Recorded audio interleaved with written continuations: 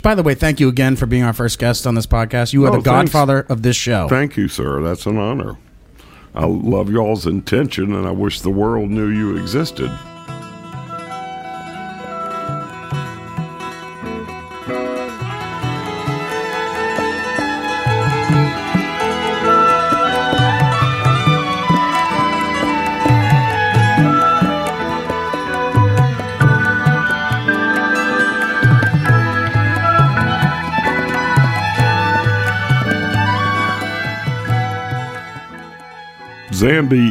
Time is ended, number one, and Zambi's on the other side of time, and he's on the other side of space, and time and space are collapsing to bring more now, which is Zambiism in its highest form.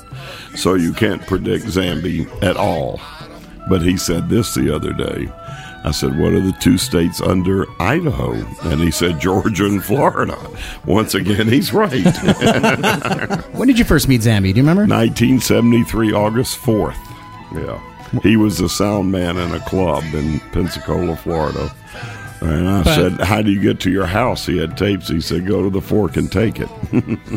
Yogi Berra, too. And he left Pensacola because of the traffic, moved to Atlanta. That's what I like. Joe, what's Tom Brady going to do against the Falcons? 300 or 400 yards, whichever comes first. It's endless.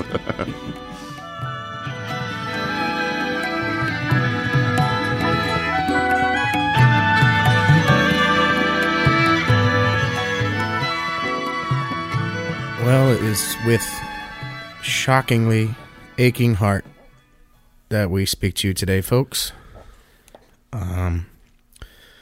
Yesterday, Seth and I were blessed to be the only media backstage at the event celebrating the life and music of Colonel Bruce Hampton, the godfather of this show, of Atlanta music, and of jam in general, would you say? Of jam in general, of Zambi, a shaman, a man not of this planet, and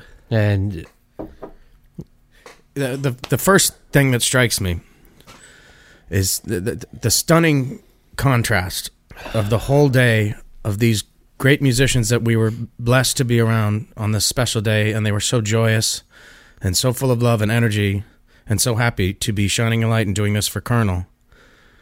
And then you fast forward to me being backstage after, as Colonel's being attended to, and those same musicians with very frightened and confused looks on their faces. I will remember that for the rest of my life. Absolutely, Rob. For those that know the show, know how special Bruce is and has been to us. He's been a dear friend to my family, and he's been over for holidays, and he's been a part of the soundtrack and fabric of my life since college. And it's not just musicians that he appreciates purity of intention. He told us that he could tell what we were doing was pure. We're not getting paid. What's more pure than that?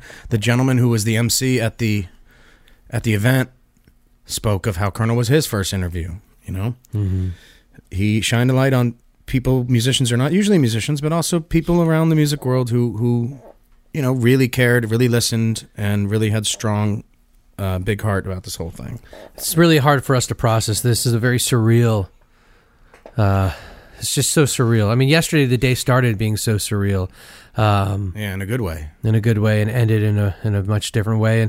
And we're having a time processing this, and we're thinking. That's I was up all night. Thank God for my dog. If not for my dog, I wouldn't have smiled at all in the last 12 hours. We felt that after going back and forth and talking, we decided we wanted to go ahead and share some stuff with you all. Go ahead, Rob. But a couple thoughts first. He now joins, for me, there's now a trio of musicians that are the most profound losses to me. Garcia and Zappa being the other two. And one thing I said to Zappa fans and Deadheads at the time, in an effort to comfort them, is you got to try to remember, you're lucky to have lived on the planet when these people lived on the planet. You're lucky to have seen them live, and their music lives on. So maybe there's some solace in that. And the second thing I go back to when my mother was dying. She died on Mother's Day, 1992. So I'm no stranger to poorly timed death. But anyways, one thing she said to me What'd she say, Rob? was, when people cry over other people dying, they're really crying about themselves. Now, my mom, she could be blunt. She was wisdom and she was cynicism and she was a lot of things. But let's take that thought into this situation. Let's remove ourselves from the pain, whether you're a musician on the stage, whether you're a person in the room, whether you're just a fan of Colonel Bruce's Hampton. Let's try to transcend the moment, like he would say. Yeah. Let's try to remote view from 10 years from now. Remote back view, would that be? And we have this man who died on one of the greatest stages in the world, in the city that he loved, playing a song by the musician he most loved, Bobby Blue Bland, surrounded by musicians he touched. Some who owe their careers to him, you know? All of them.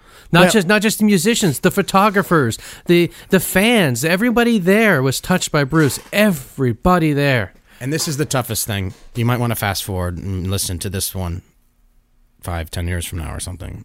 But he spoofed us. He pranked us. Everybody in the room thought he was goofing. He went out doing what he loves best, theatrically spoofing an audience, confusing them, keeping them off guard. I'm sure a lot of them are in pain. It's hard to see that now, but you know, I've been doing a lot of thinking. I was up all night, did a lot of walking, and that was the overriding takeaway thought. You know, Rob, I gotta say, we talk a lot about Zambi. We started the show today with Zambi, Bruce talking about Zambiism, and before he passed, the last song before they went into Love Light was Zambi. I mean, it was Zambi, just straight up Zambi. Joe Zambi's there, Sipes dressed up with the cape and doing the whole Zambi thing, and the energy was just beyond. And I have to say, I don't think we witnessed a death. I think we witnessed a transcending. Yeah, something large was going on there, and it's bigger than all of us. And the pain that we're feeling is a now thing. The thing that happened last night at the Fox Theater is a forever thing. And I'm so glad it happened. And you know what? Colonel Bruce is too. I guarantee you that. Colonel Bruce is very thankful that event took place. Oh, yeah. I hear him smiling. I hear him laughing. He doesn't want us to be sad. He wants us to be confused and perplexed and challenged. Yes. And we are. I mean, he is the man that sings another song in the middle of another song. And he did it to the audience. He did it to all of us.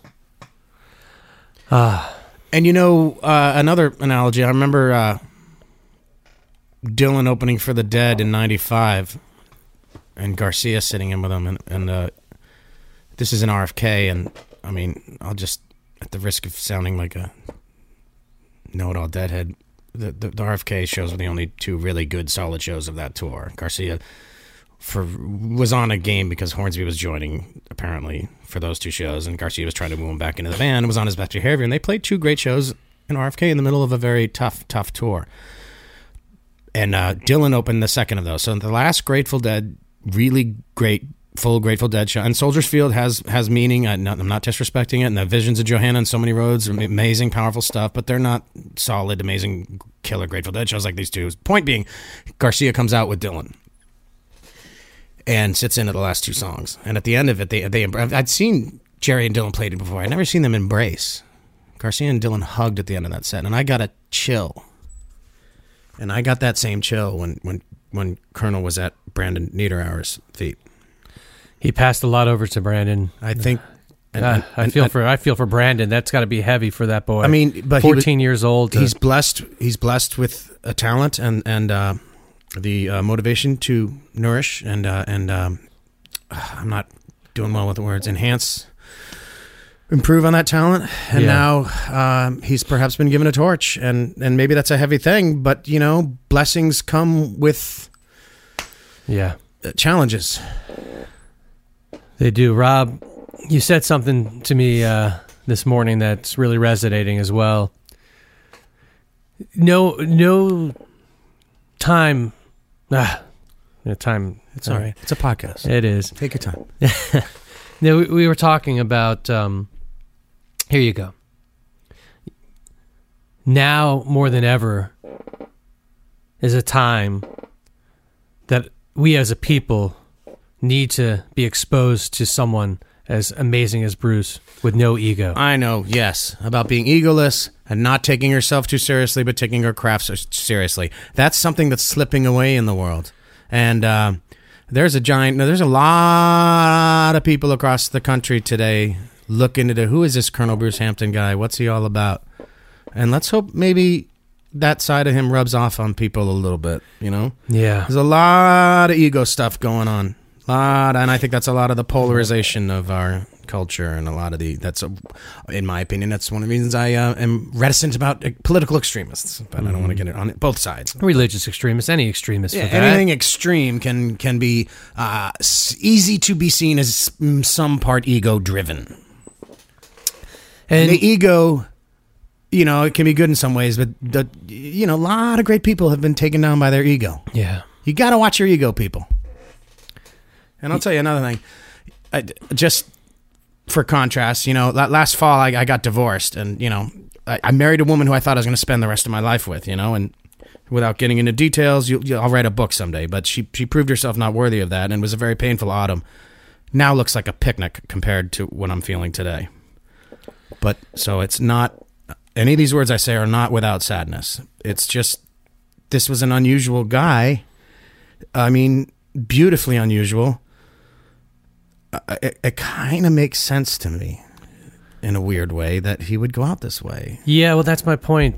The only thing being the pain, that he wouldn't want to bring pain to these other musicians or haunt them in any way. So you kind of owe it to you musicians who I hope listen to this. In a way, you owe it to Colonel to not focus on the pain, to focus on the beauty of that night, however hard that may be, particularly if you're on that stage. But that still was a beautiful and powerful and special night. You don't get more special than that. It's unbelievable. So let's move on. I want to say that we want to share with you all a couple clips of some of the artists before the show talking about Bruce. We only want to share a little bit. We met with a lot of artists yesterday. We had some great interviews, and there'll be a time we'll do something with those. But we're just gonna go through and select a little bit of what people had to say that can help shine a light on who Colonel was and what he meant to them as a musician, as a shaman, as a teacher, as everything. And there's so many underlining themes that each of these musicians' stories, and again, we're only going to share a couple with you here, but through the 10 or 12 musicians we sat with yesterday, at all different levels in their careers, they all shared very similar teachings, and in teachings that came to them in different ways. So we want to just take a listen. We're gonna tune out here and just let these play out. We'll start. Rob, who do you want to go with? Let's go. Jeff Sipe, John Bell, John Fishman, Jeff Mosher. Let's end with Jeff Mosher. And everybody was great, but I just want to say, Jeff Mosher, the interview he gave us was tremendously eloquent and moving, and after what happened, I mean, one day we'll play that interview for you. It was a very heavy interview. And I last night learned, well, I already kind of knew about Mosher, but without getting into detail, I learned what an incredibly special human being John Bell is. Yeah. So God bless you, John Bell. All right, folks. Rest in peace, Colonel. Thank you for all your teachings. Thank you for your friendship. Really going to miss you.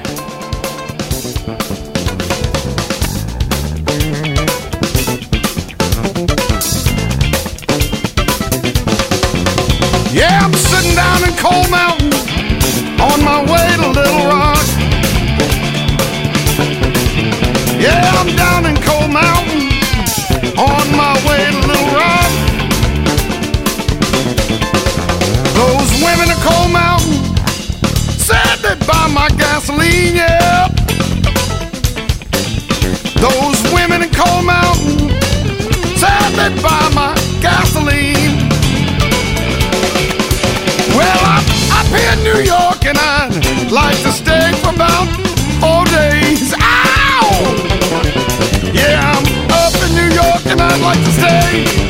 for 4 days. Let's go to Knoxville, and I'll drive all the way. We used to play at the Planet Earth Club in Knoxville, Tennessee.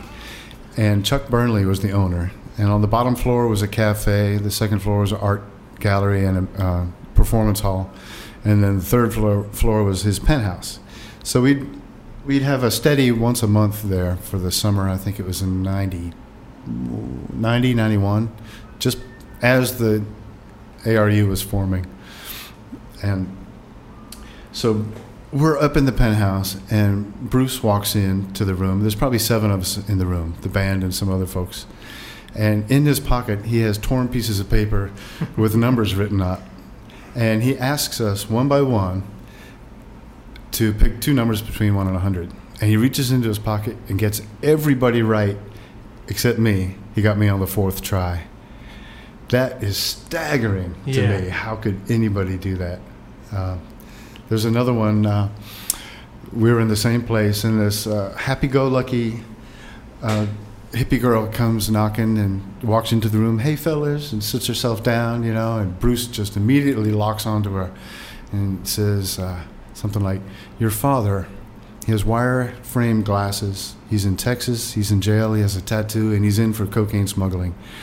And she freaks out and runs out of the room. And then 30 seconds later, the door creaks open. She sticks her head in there, and she says, how did you do that? And she walks back to the table and sits down, and he proceeds to tell her the rest of the story. The rest of the story? Yeah. Oh, my God. And here's another one. A Little 5 Points Pub. ARU is just forming. We have Matt Mundy, and I think Jimmy was just about to, he was in the audience. He was just forming. So we take a break from the first set, and we'll walk over to the bar, Bruce and I. And there's 2 ladies there that he starts talking to, and the 4 of us are just rapping. And he picks something up from one of the ladies and says, your brother and your father aren't getting along. And she gets real serious, and she wants to hear more. And he starts telling her about her role in 4 months to heal the thing and where they're going to meet. And she just starts crying, and he starts crying. Bruce and this lady just met, a minute ago. And he says, I'm sorry, I'll stop if you want me to. And she says, no, this makes perfect sense, please continue. So he locked on to her story, and for whatever it meant to her, it was really real. So. Whatever that skill is, it seems like a skill that would certainly serve improvisation. Yeah, here's another one. Matt Mundy just joined the group, and he's playing a solo, Little 5 Points Pub. He's up on stage, and he's in the middle of this solo, burning away on his acoustic mandolin. And in his right ear, he hears Bruce give him an address. And later on, he told us that during the solo, he was trying to figure out what the address was to his friend, because he was writing him a letter, and he forgot the address. Bruce gave it to him in the middle of his solo. Wow. That's just weird. Yeah. So these are just a few of the many, many stories. Mm-hmm. I met him when I was 25. It was 1984. And he was a softball coach, a terrific athlete, and a performance artist who played a little bit of music, but the antics really were the show. Yeah. And music backed up the performance art.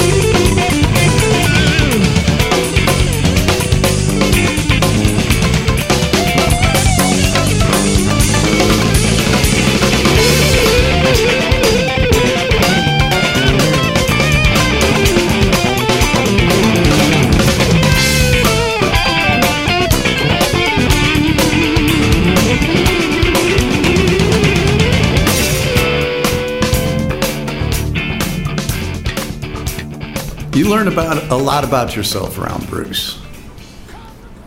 And I think the first time that I experienced him, he was playing with Tinsley Ellis, the Stained Souls, at the Uptown Lounge, and I was playing pinball and playing to their music. That was how I danced. That was how I danced.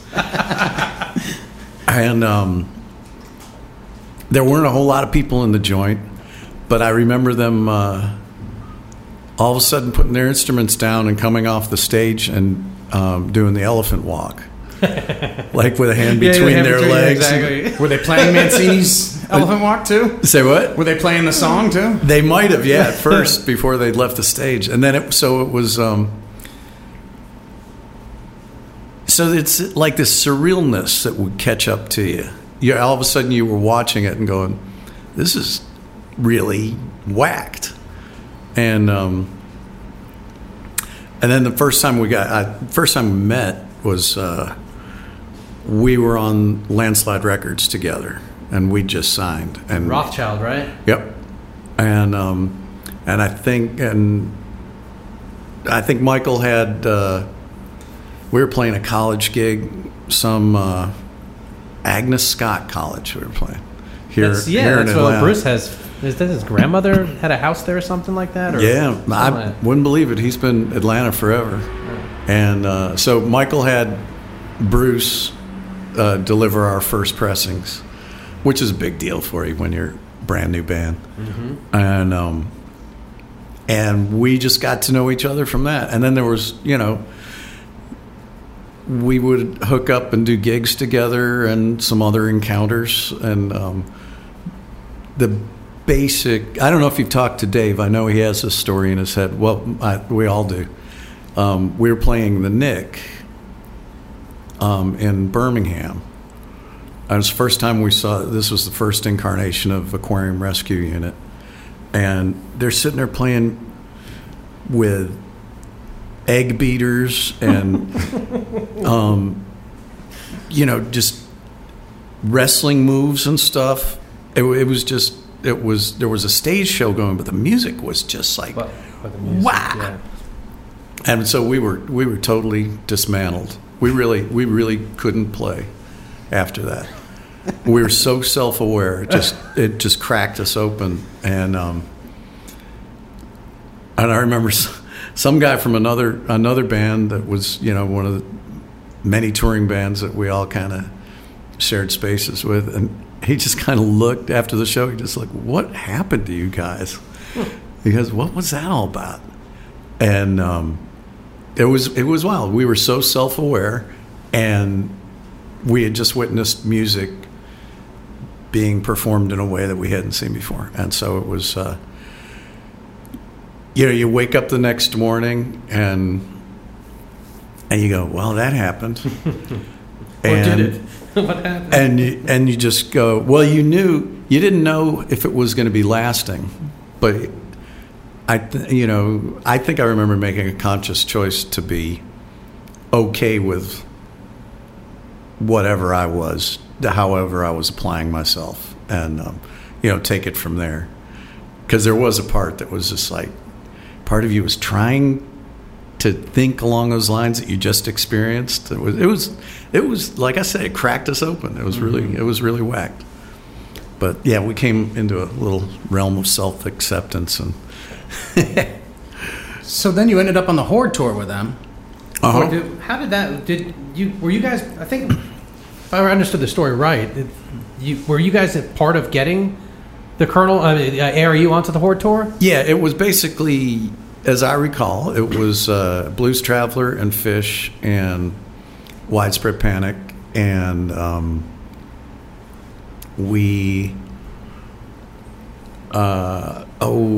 me see. Well, basically, we had been playing gigs together, and we'd have an audience in the South, so we'd come have them play with us, and we'd get to go play up in New York or Vermont with those guys. And so starting to share territories and getting exposed. And so, but here we were, summer was coming up, and we thought that what if we got it together and went into bigger venues, the sheds, the summer shed venues, and charge a really reasonable ticket price and try to get as many people to come as possible. It was a bargain. It was like $20-25 or something, right? For 5 or 6 I think the first year was 10. Wow. And I went to the first one. It was actually in a small arena in Portland, Maine.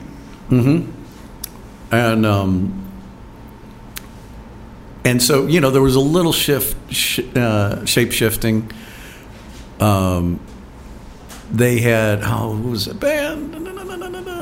Spin Doctors. Spin Doctors. And we were like, man, we got to have Bruce and the Aquarium Rescue. And they're like, who's that? Yeah. It's How'd like, that go you'll down? see. You got, because he was, and then I think he had the same effect on those guys that we all became just kind of enamored with what they were doing on stage and supporting each other. And so when there was a little dose of, was our banjo playing buddy. Who's really good?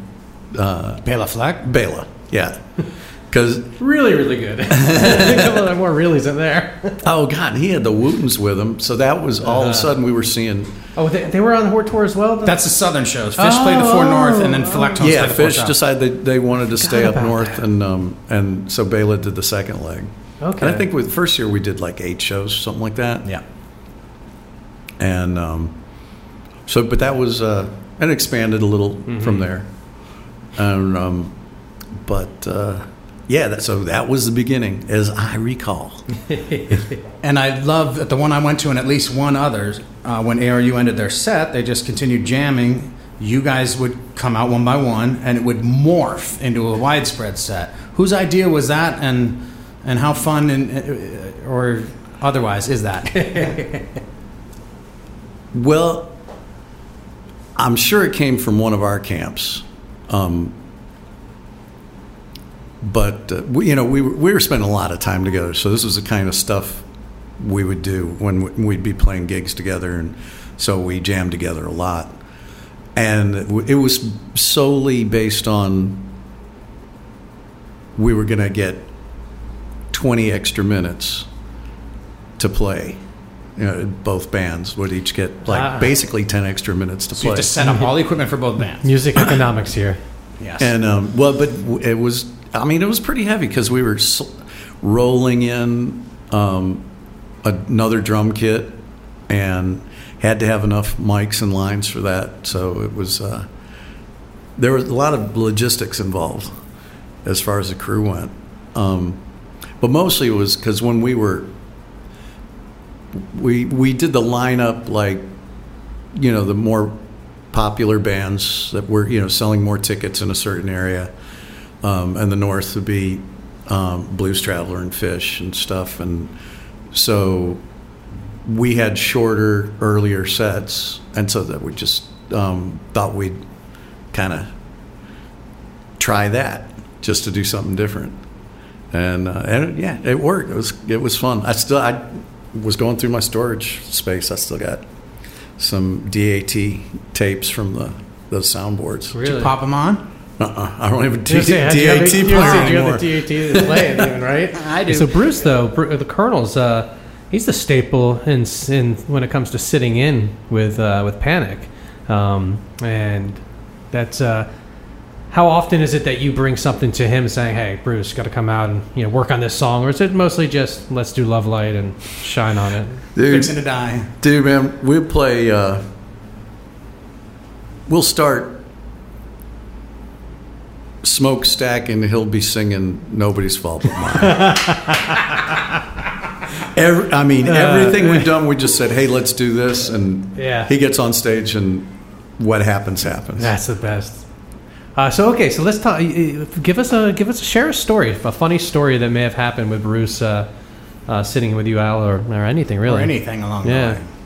Well, shoot, along those same lines, when we did our acoustic tour, You're talking about the Wood tour. yeah, and he came in and sat in with us, and I mean, again, it was what were we playing? Fixin' to Die, but he was singing in an off time, and we just wrote it out, It works. Oh yeah, it worked, but it was like he never let go of it. He never tried to get back on track, and we stayed where we were, and it still worked. It made the record. Yeah. Do you know his Three Dog Night story? Yeah. You want to share that one? I think so. It was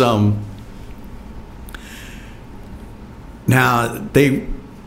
Boy, I know a lot of Alabama. They were opening for Three Dog Night. for Three Dog Night, and they played Jeremiah Was a Bullfrog numerous times. Yeah, I think Opening for them? Yeah, they basically That's a Todd Snyder kind of thing.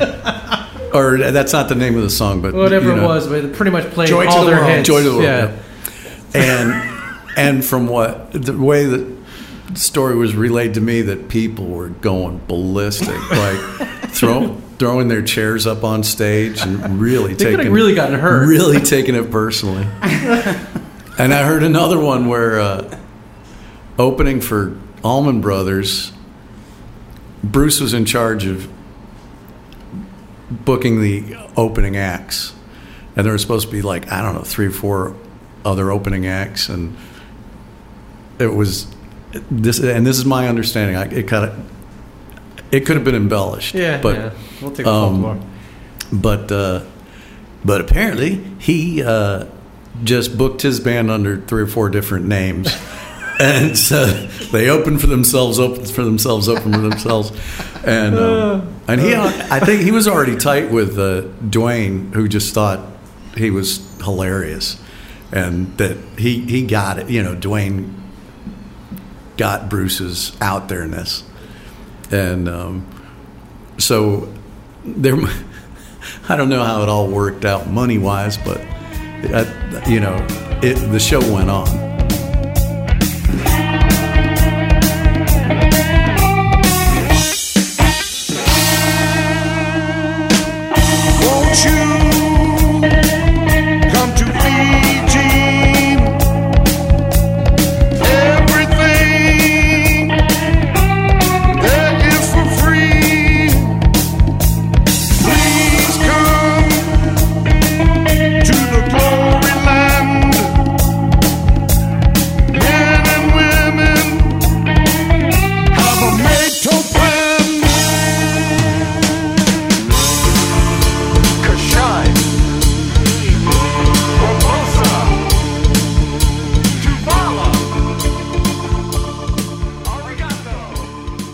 I guess actually Bruce just said March 5th, 1990. I was like, I remember that. So I guess That was so the unit gigs were first. So that's when we met Bruce when Fish met Bruce when we did the Aquarium Rescue Unit gigs with. I can't even remember the first time. I don't know if it was like we saw them somewhere and I mean, we were trading gigs with Widespread Panic. Like, we were opening for Widespread, and they would come up north and open for us. And we were both had kind of regional followings, and we're trying to just make our way around the country. And I guess it must have been one of those forays into the South, playing with Widespread or something, that we were introduced to the ARU. And ARU, I think they were.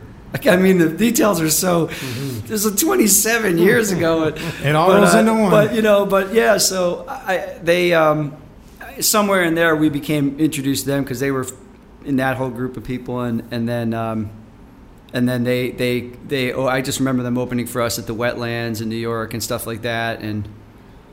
But Fish improvised a little bit early on, right? You guys really dug into the improv, started to in the 90s. Would you agree? Well, I mean, we were really influenced by the Dead and the Allman Brothers and Santana and that whole improvisational element of earlier rock and roll, the earlier generation of rock. And I mean, Bruce comes from that generation, but he was, he was this whole other, neighborhood of I mean, that, I was like, Fish was influenced by all that stuff, and that was where, and jazz. I mean, heavily influenced by Joey Somerville, who's the trumpet player on this gig today. Today, I haven't seen him since he moved down. He was a Burlington, Vermont musician, and he moved to Burlington in '83, just like me and everybody in Fish did.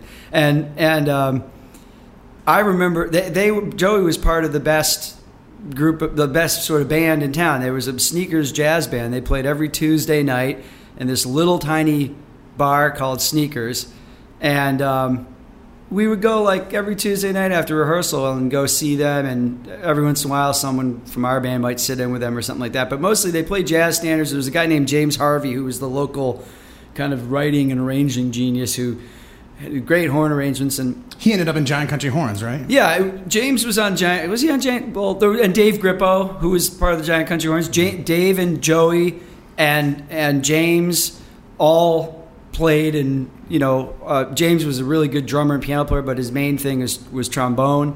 So those guys all played together all the time, and then when Fish had the Giant Country Horns, we called on them, and I can't remember if Joe was part of the original Giant Country Horns. He might have moved by then, but at any rate, so I knew Joey for 15 years or something before. And what was the original question? Let me rewind it. Just an improvisation. Did the Colonel light the fire a little more that you already were inspired by it? But seeing what ARU did that at all? Well, I was saying jazz, and Yeah. Joey being, he was part of a band that, we would go and watch jazz every Tuesday night with them, and listen to a lot of jazz records, and then there were the rock bands that were hugely influential in terms of improvisation, and so that was always, I think, improvising was always, right from the very beginning, was a big part of what we were looking to do, for sure. Well, let's change up the question. How has Bruce influenced you personally? Well, Bruce, it's hard to say. It's hard to really put your finger on. I think that's his goal, is to somehow be this invisible influence or something. I think I just always really related to Bruce, and always I feel like for me, when I met Bruce, there was a kindred spirit in not taking yourself too seriously. I can really relate to that. I've never been able to take any part of the whole fame, and I can't take any of that seriously. I really can't. Covering the man who wears a dress on the drums. I completely respect fans who they like what you do, and they're very excited about it and stuff, and they want to express however they want to express their excitement or gratitude about what it is that we or whatever artist that they like brings to their lives. And that's great. I mean, I just in Fish we have this word gauzing. It's like if you go up to somebody like, "Oh man, you guys are so amazing! You guys are so amazing!" So he goes gauzing people, and I totally gauzed Denny Wally, because he's fucking hero. Oh my god, you're the guitar player on Shiny Beast Bat Chain Puller, which is. Captain Beefheart. It's my favorite Beefheart. Everyone always talks about Trout Mouth Replica. Great, whatever. To me, I love that album too, but Shiny Beast is my favorite. It's like what a desert island record for me. I mean, I would definitely. That's one of my most favorite records. And I've actually wanted to cover Suction Prince for years in Fish, but I don't think we'll ever get around to it. But I got to go up and gauze, Denny. And I'm not, that's the thing. I relate to it. I found myself on the other side of that fence just as much as I met Ella Fitzgerald one time, and she said one sentence to me, and I'll tell people about that the rest of my life. Ooh, Ella Fitzgerald spoke to me, I get that, I get it, right? But I can't take any of it seriously, because I know when I'm, I know that. Oh man, I mean, I got to meet Kurt Vonnegut, and I couldn't even fucking string together sentences, talking to that guy. And it was, and I, so I completely get it. But at the same, and when I was talking to him, I fully recognized the fact that he was graciously tolerating my, like gauzing and I try to return the favor. Like, so when people are like that to me, I try to be. I was an asshole for 1 year. I gauzed you. What year was that? Actually, 1997. It was my year of acting horribly. I just didn't know how to handle any measure of fame, and I was really getting pissed about it. And then I actually met Vonnegut, and Vonnegut was the guy that. He was so nice to me and so gracious, and he's like hundreds of times more famous than I'll ever be. And I thought, you know what? If that guy can be as nice to me as he was, I better fucking get my shit together here. It was 1998 Jazz Fest that I first met you, and I think I was okay by then. I wasn't as much of an asshole. I was in college, and you're Fish, so I'm like. Gauzing, as you'd say, and I go to give you a hug. It's a great word, isn't it? It's so great. My bandmates are going to be mad. I told I gave away the secret. Like, our podcast has a new word. I had a bowl in my pocket, so I can't. That's how I came to meet you. And then I went to give you a hug. I'm like, hey, you were just my favorite. I was going to give you a hug. You're no, man, personal space. Yeah. Well, still, my friends fuck with me about that 20 years later. That's okay, though. No, I like, if I had walked up to try to hug Kurt Vonnegut, he probably would have done the same thing, and that's okay. Like, you're allowed personal space, and you're allowed to say, that's like your physical space, like, and that's different. I think that's allowable. You're allowed to say no. Yeah, you're allowed to politely say no to people's advances, right? But you're not allowed to be rude or mean or something, I think that there was a year where my only rule now, the only thing I still kind of I say no about it. I'm pretty unapologetic about it. Is when people are waiting outside the hotel. Oh, like when you get up in the morning. For me, that's it's the morning, and you get up and you go to sound check and stuff, and you leave the hotel, and the first thing is like a wall of eBay guys with like shit to sign, and I just beeline it right to the bus, and I go right, and my bandmates all sign the stuff, and they think I'm a jerk for not doing that, but I kind of like if you're gonna be like waiting out, it's a little stocky. It's a bit invasive. Yeah, but waiting after the gig. Is that right? If it's after gigs. We that's fair. And Fish gigs. It's like we go right to the bus and we leave usually anyway. But if for whatever reason I meet somebody after a gig and they want me to sign stuff, I'm fine with that. It's like after work and I can have a beer and hang out and relax, But before, it's like you have your routine and you're kind of trying to, and people are fucked up, man. They use their kids and stuff. Like there was this one woman for a while, like when we were in the South, that she would like kind of always be there with her son. Like, here's my little boy, comes, and I like the first time, of course, you're like, okay, I better puppy, and I go right, and then he was always there with her. Like after, I was like, wait a minute, I've seen this person before, and after a while, you're like, oh, come on, man, now that's kind of gross. Yeah, I don't know, and it just. Ulterior motive stuff like that. I would never. I got 5 kids. I would never use any of my kids to get to like some famous athlete or something that I want.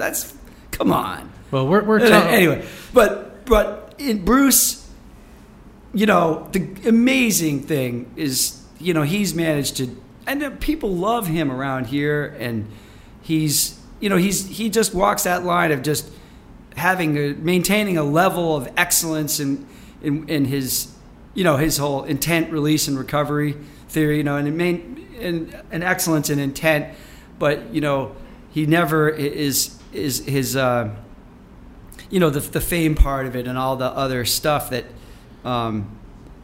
it just doesn't, he doesn't take any of it seriously, and that's like kind of why I wear a dress. I mean, the dress really represents. You cannot put that thing on and go out on stage and take yourself seriously. It's over. Is it here? The second, I don't have it. No, I only wear it for Fish gigs, but it's my uniform in Fish. It's like and for me, I walk out on stage, and the only thing I can possibly be there for is music and trying to play the music well, because I certainly can't. I'm not going to look good like Bowie or something. You know what I mean? Like, there's no style to that. It's just like, what is this fucking...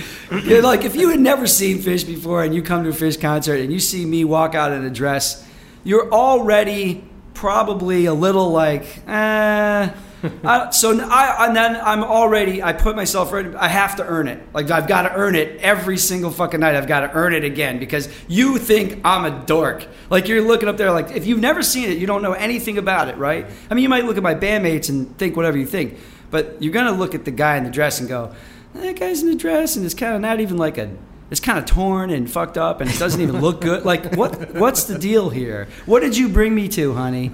You know, what did you really? This is who you go to see. You drag me out for this, right? And then, you know, if we play well, then it's like, oh, well, you know, the guy in the dress he's a good drummer at least, right? And then you bring out the vacuum and really confuse her. He looks like an idiot, but right, and if the vacuum comes out, then it's really, you know, yeah, you're really like, oh, that, you know, I mean, it's almost like that motherfucker better be able to play the drums, or I am leaving, you know, because this already is so stupid.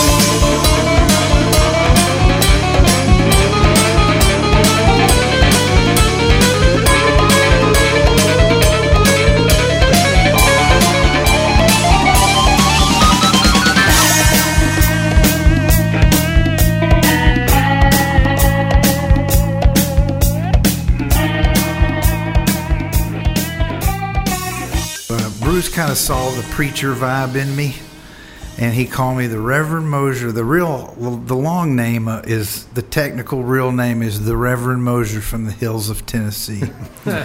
So then when we went out with Fish, they didn't know even I had the name Jeff. They didn't even know. So I ended up in their book, and that's how people knew me. And then when I started Blue Ground, I'd say I was Jeff Mosier.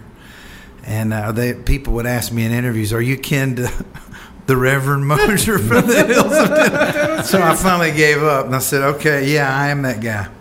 And so anyway, it stuck, and I'm not thrilled with it, but as long as Bruce is on the planet, I'm going to use it. So. What are your memories of the very first time you played with them? How did you guys work through, or did you discuss it all, what was going to happen on the stage, or was it just jumping to the fire? And how long did it take you to adjust to how they played? It was a sound of maladjustment. It was the sound of not planning. We never really discussed what we were going to do. We had one ARU rehearsal one time at Sipes' garage, and Bruce didn't show up.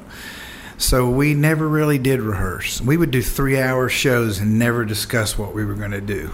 And I didn't know I was an improviser until that moment, because I'd come from that clone-prone, looking at each other kind of, bluegrass world where it's ensemble. You take a turn, you back up, you vamp. Now it's time for me. Yeah, it's like, and so it's very formal.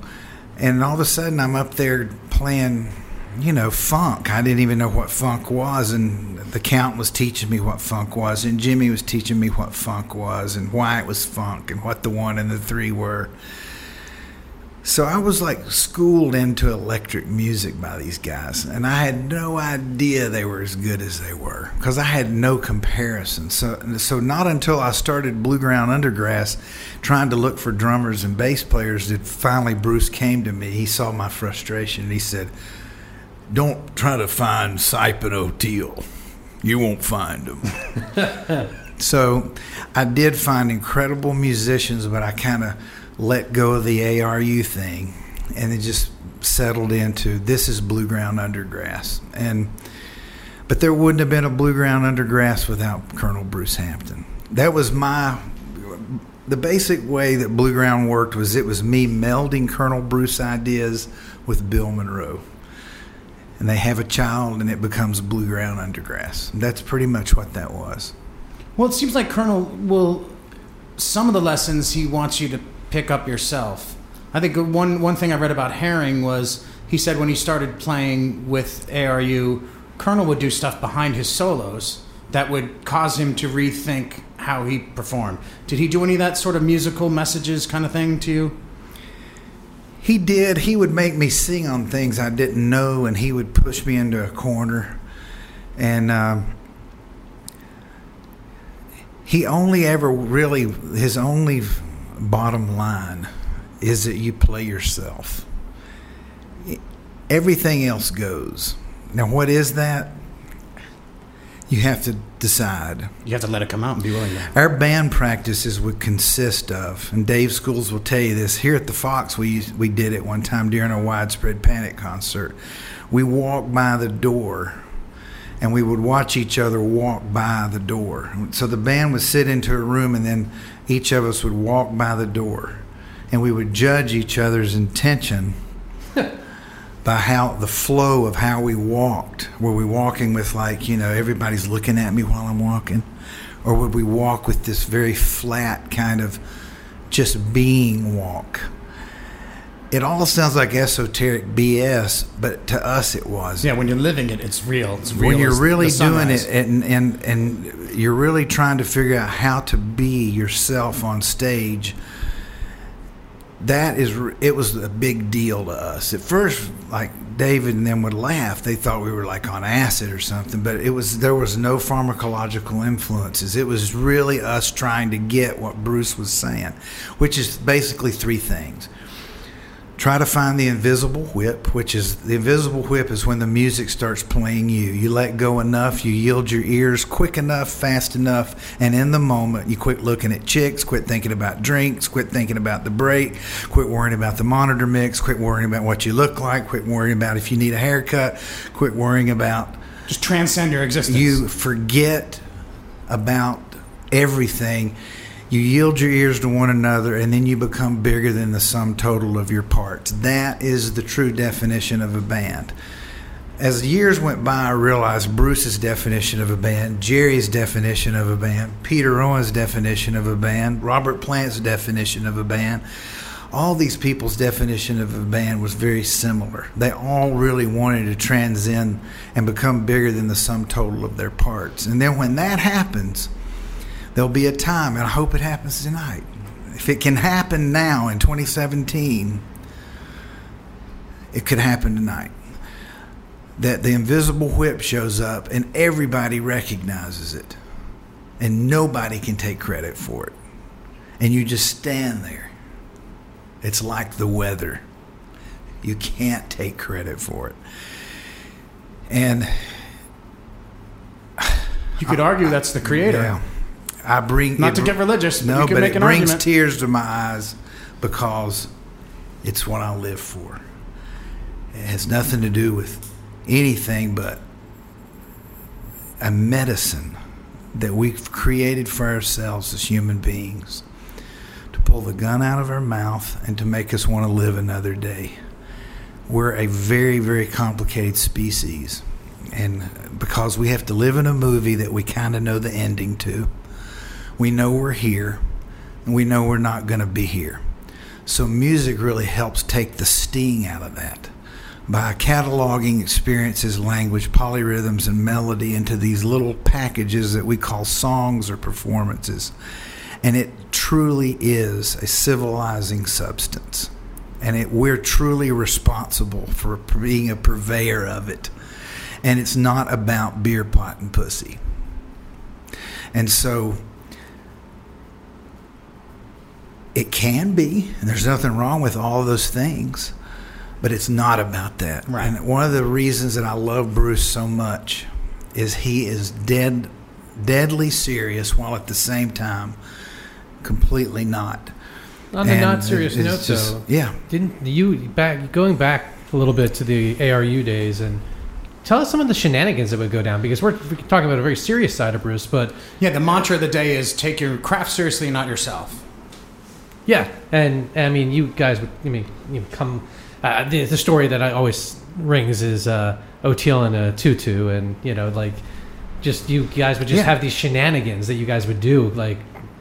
As a band. O'Teal in a miniskirt, O'Teal in a marching helmet, me in a bathrobe, taping hair to pennies and putting a hair taped to a penny on each table, and then announcing to the audience, whatever you do, please do not touch the penny on the table that has the hair on it. And with a straight face, we completely control the audience, and there'd be people sitting there looking at the penny while we're playing. And like I said in Bruce's film, people didn't realize they didn't realize it didn't mean anything. To us, it meant everything. We would have a woman sitting and eat cereal and read a newspaper. And what would happen is that wasn't silly to us. What she was doing is she was, in her Taoist kind of way, being in a completely different environment, doing something for no reason at all. She never looked at us, tapped her toe, responded to the music. She represented everything that was not going on stage, but she was doing something completely different. And that was a statement from Bruce. And a lot of people dial him in as shenanigans, but a lot of times he's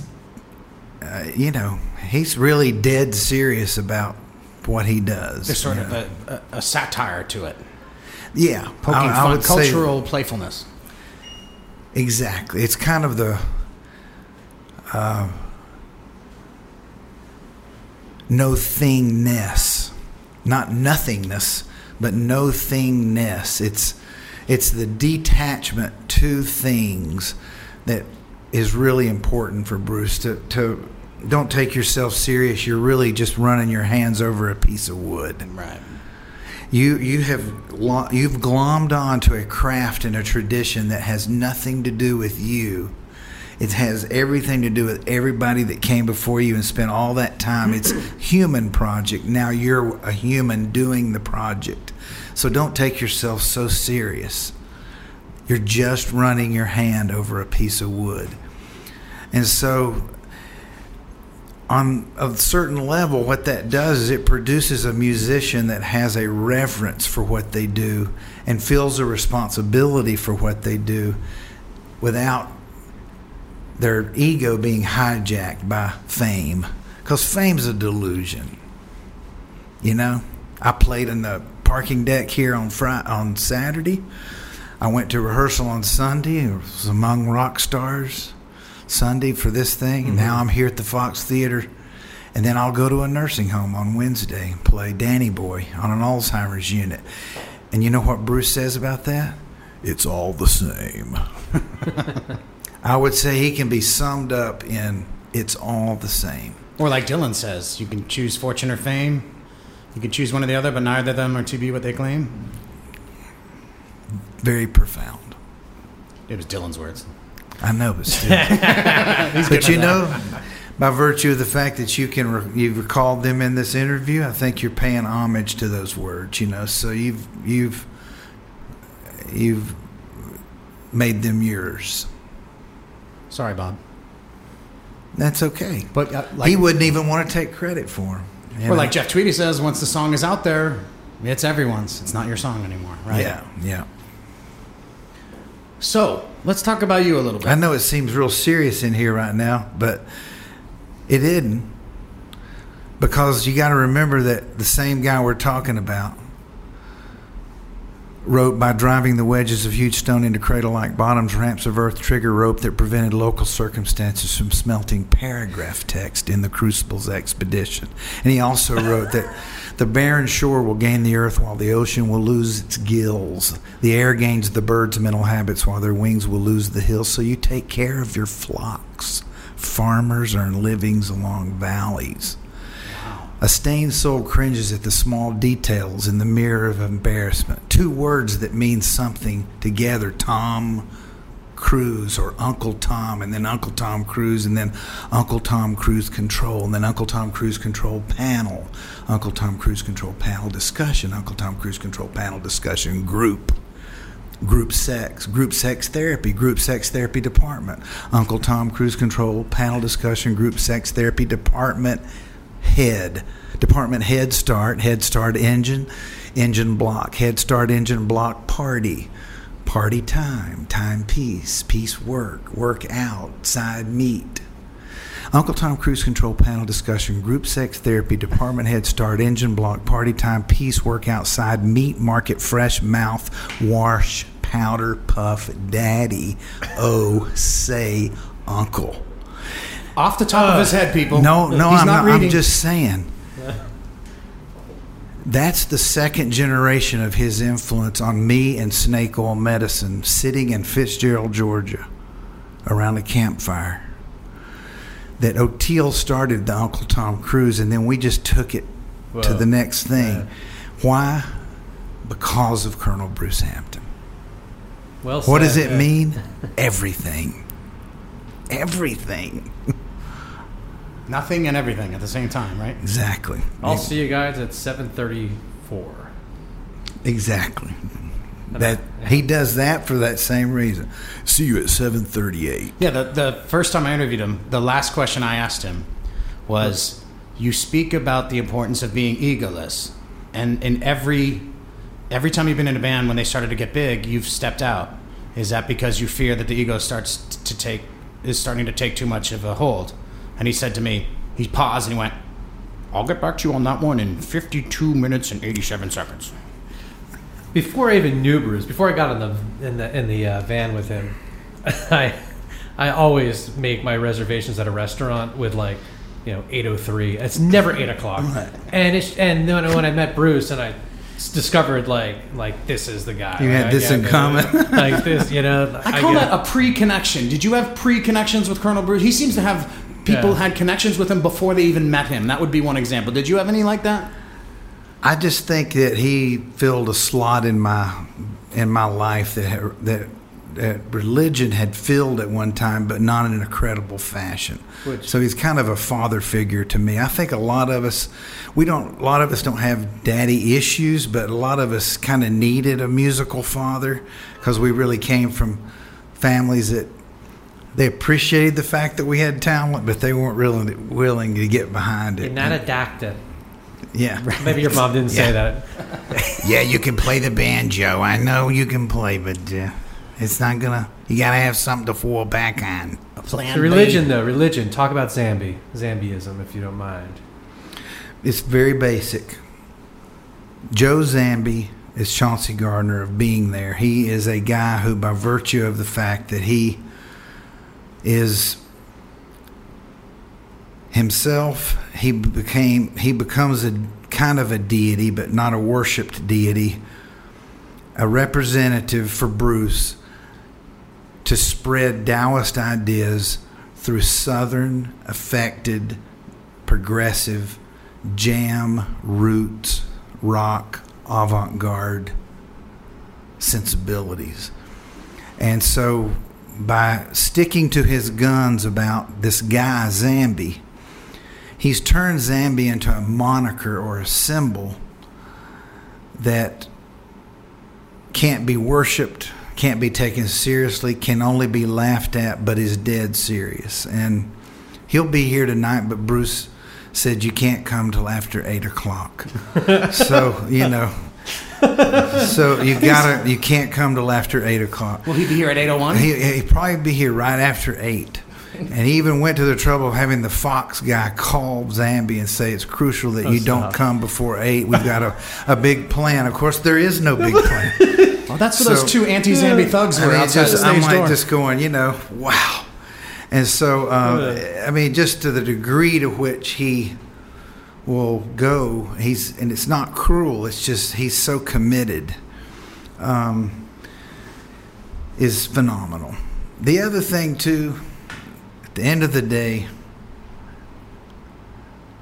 if you take away all the laughter that Bruce has provided for so many of us, our lives would be a lot poorer. He's just full of joy. He really is. The worst day of my life will be if he leaves first, the planet. Just, there's nobody like the guy.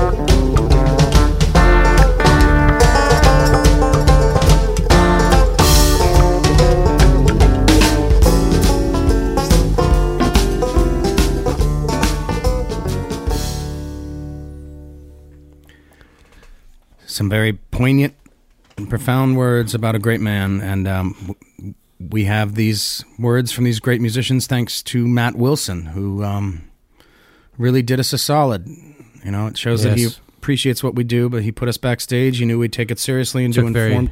Very good care of us, and he put together this amazing, historic event that shined a light on Colonel better than anything I've ever seen. And Matt, I don't know where your head's at, but what you did was right. You brought everyone together in a way that no one could have, and everybody is grateful for what you did.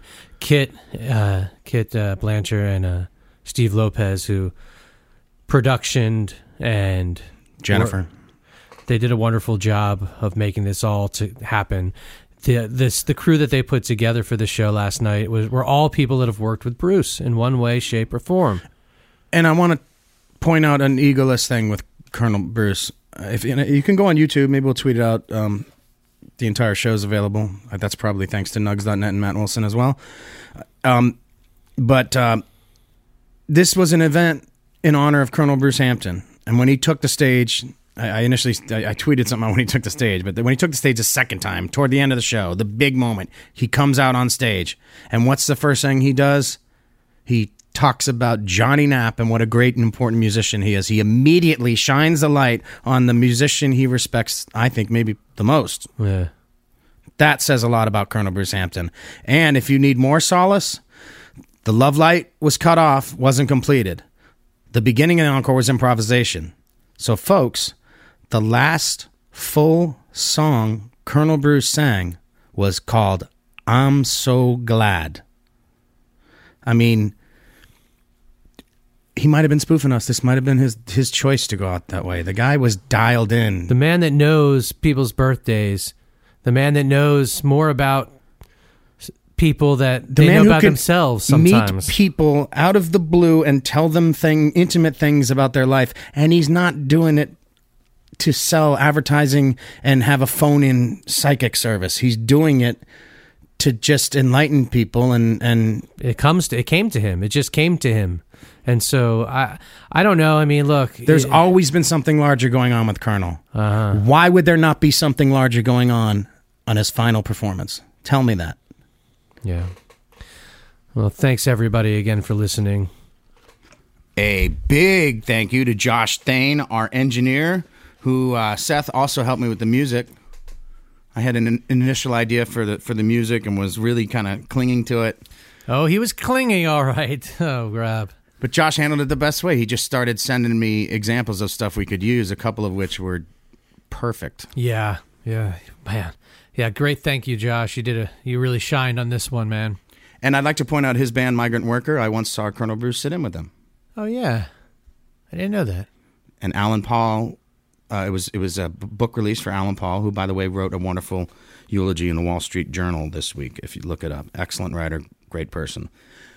I also got to say this last piece of music is thanks to Z-Man and Panic Stream. Thank you for documenting the Colonel so well and shining a light on his live music. You are part of getting his music out there, and it's appreciated. I don't know if people say that enough. The tapers and the recorders, people like Ron Kearns is part of the reason that Basically Frightened documentary is so excellent, because he would shoot a lot of these ARU shows that are now historic when nobody else was there. So there's footage that would not exist. A lot of amazing footage that would not exist if not for Ron Kearns. Thanks to people who reached out. Scott Bernstein over at Jambase. A lot of my friends. I was confused. Jefferson Waffle was very helpful. Yeah, all of our friends, Rob. Everyone's been... All of our friends. Our phones have been blowing up, and friends from far, a lot of folks have been reaching out, and it's nice to know how many people really knew how much we cared and care about this man. There would not be an Inside Out podcast without Colonel Bruce Hampton. There wouldn't be a lot without Colonel Bruce Hampton. All right.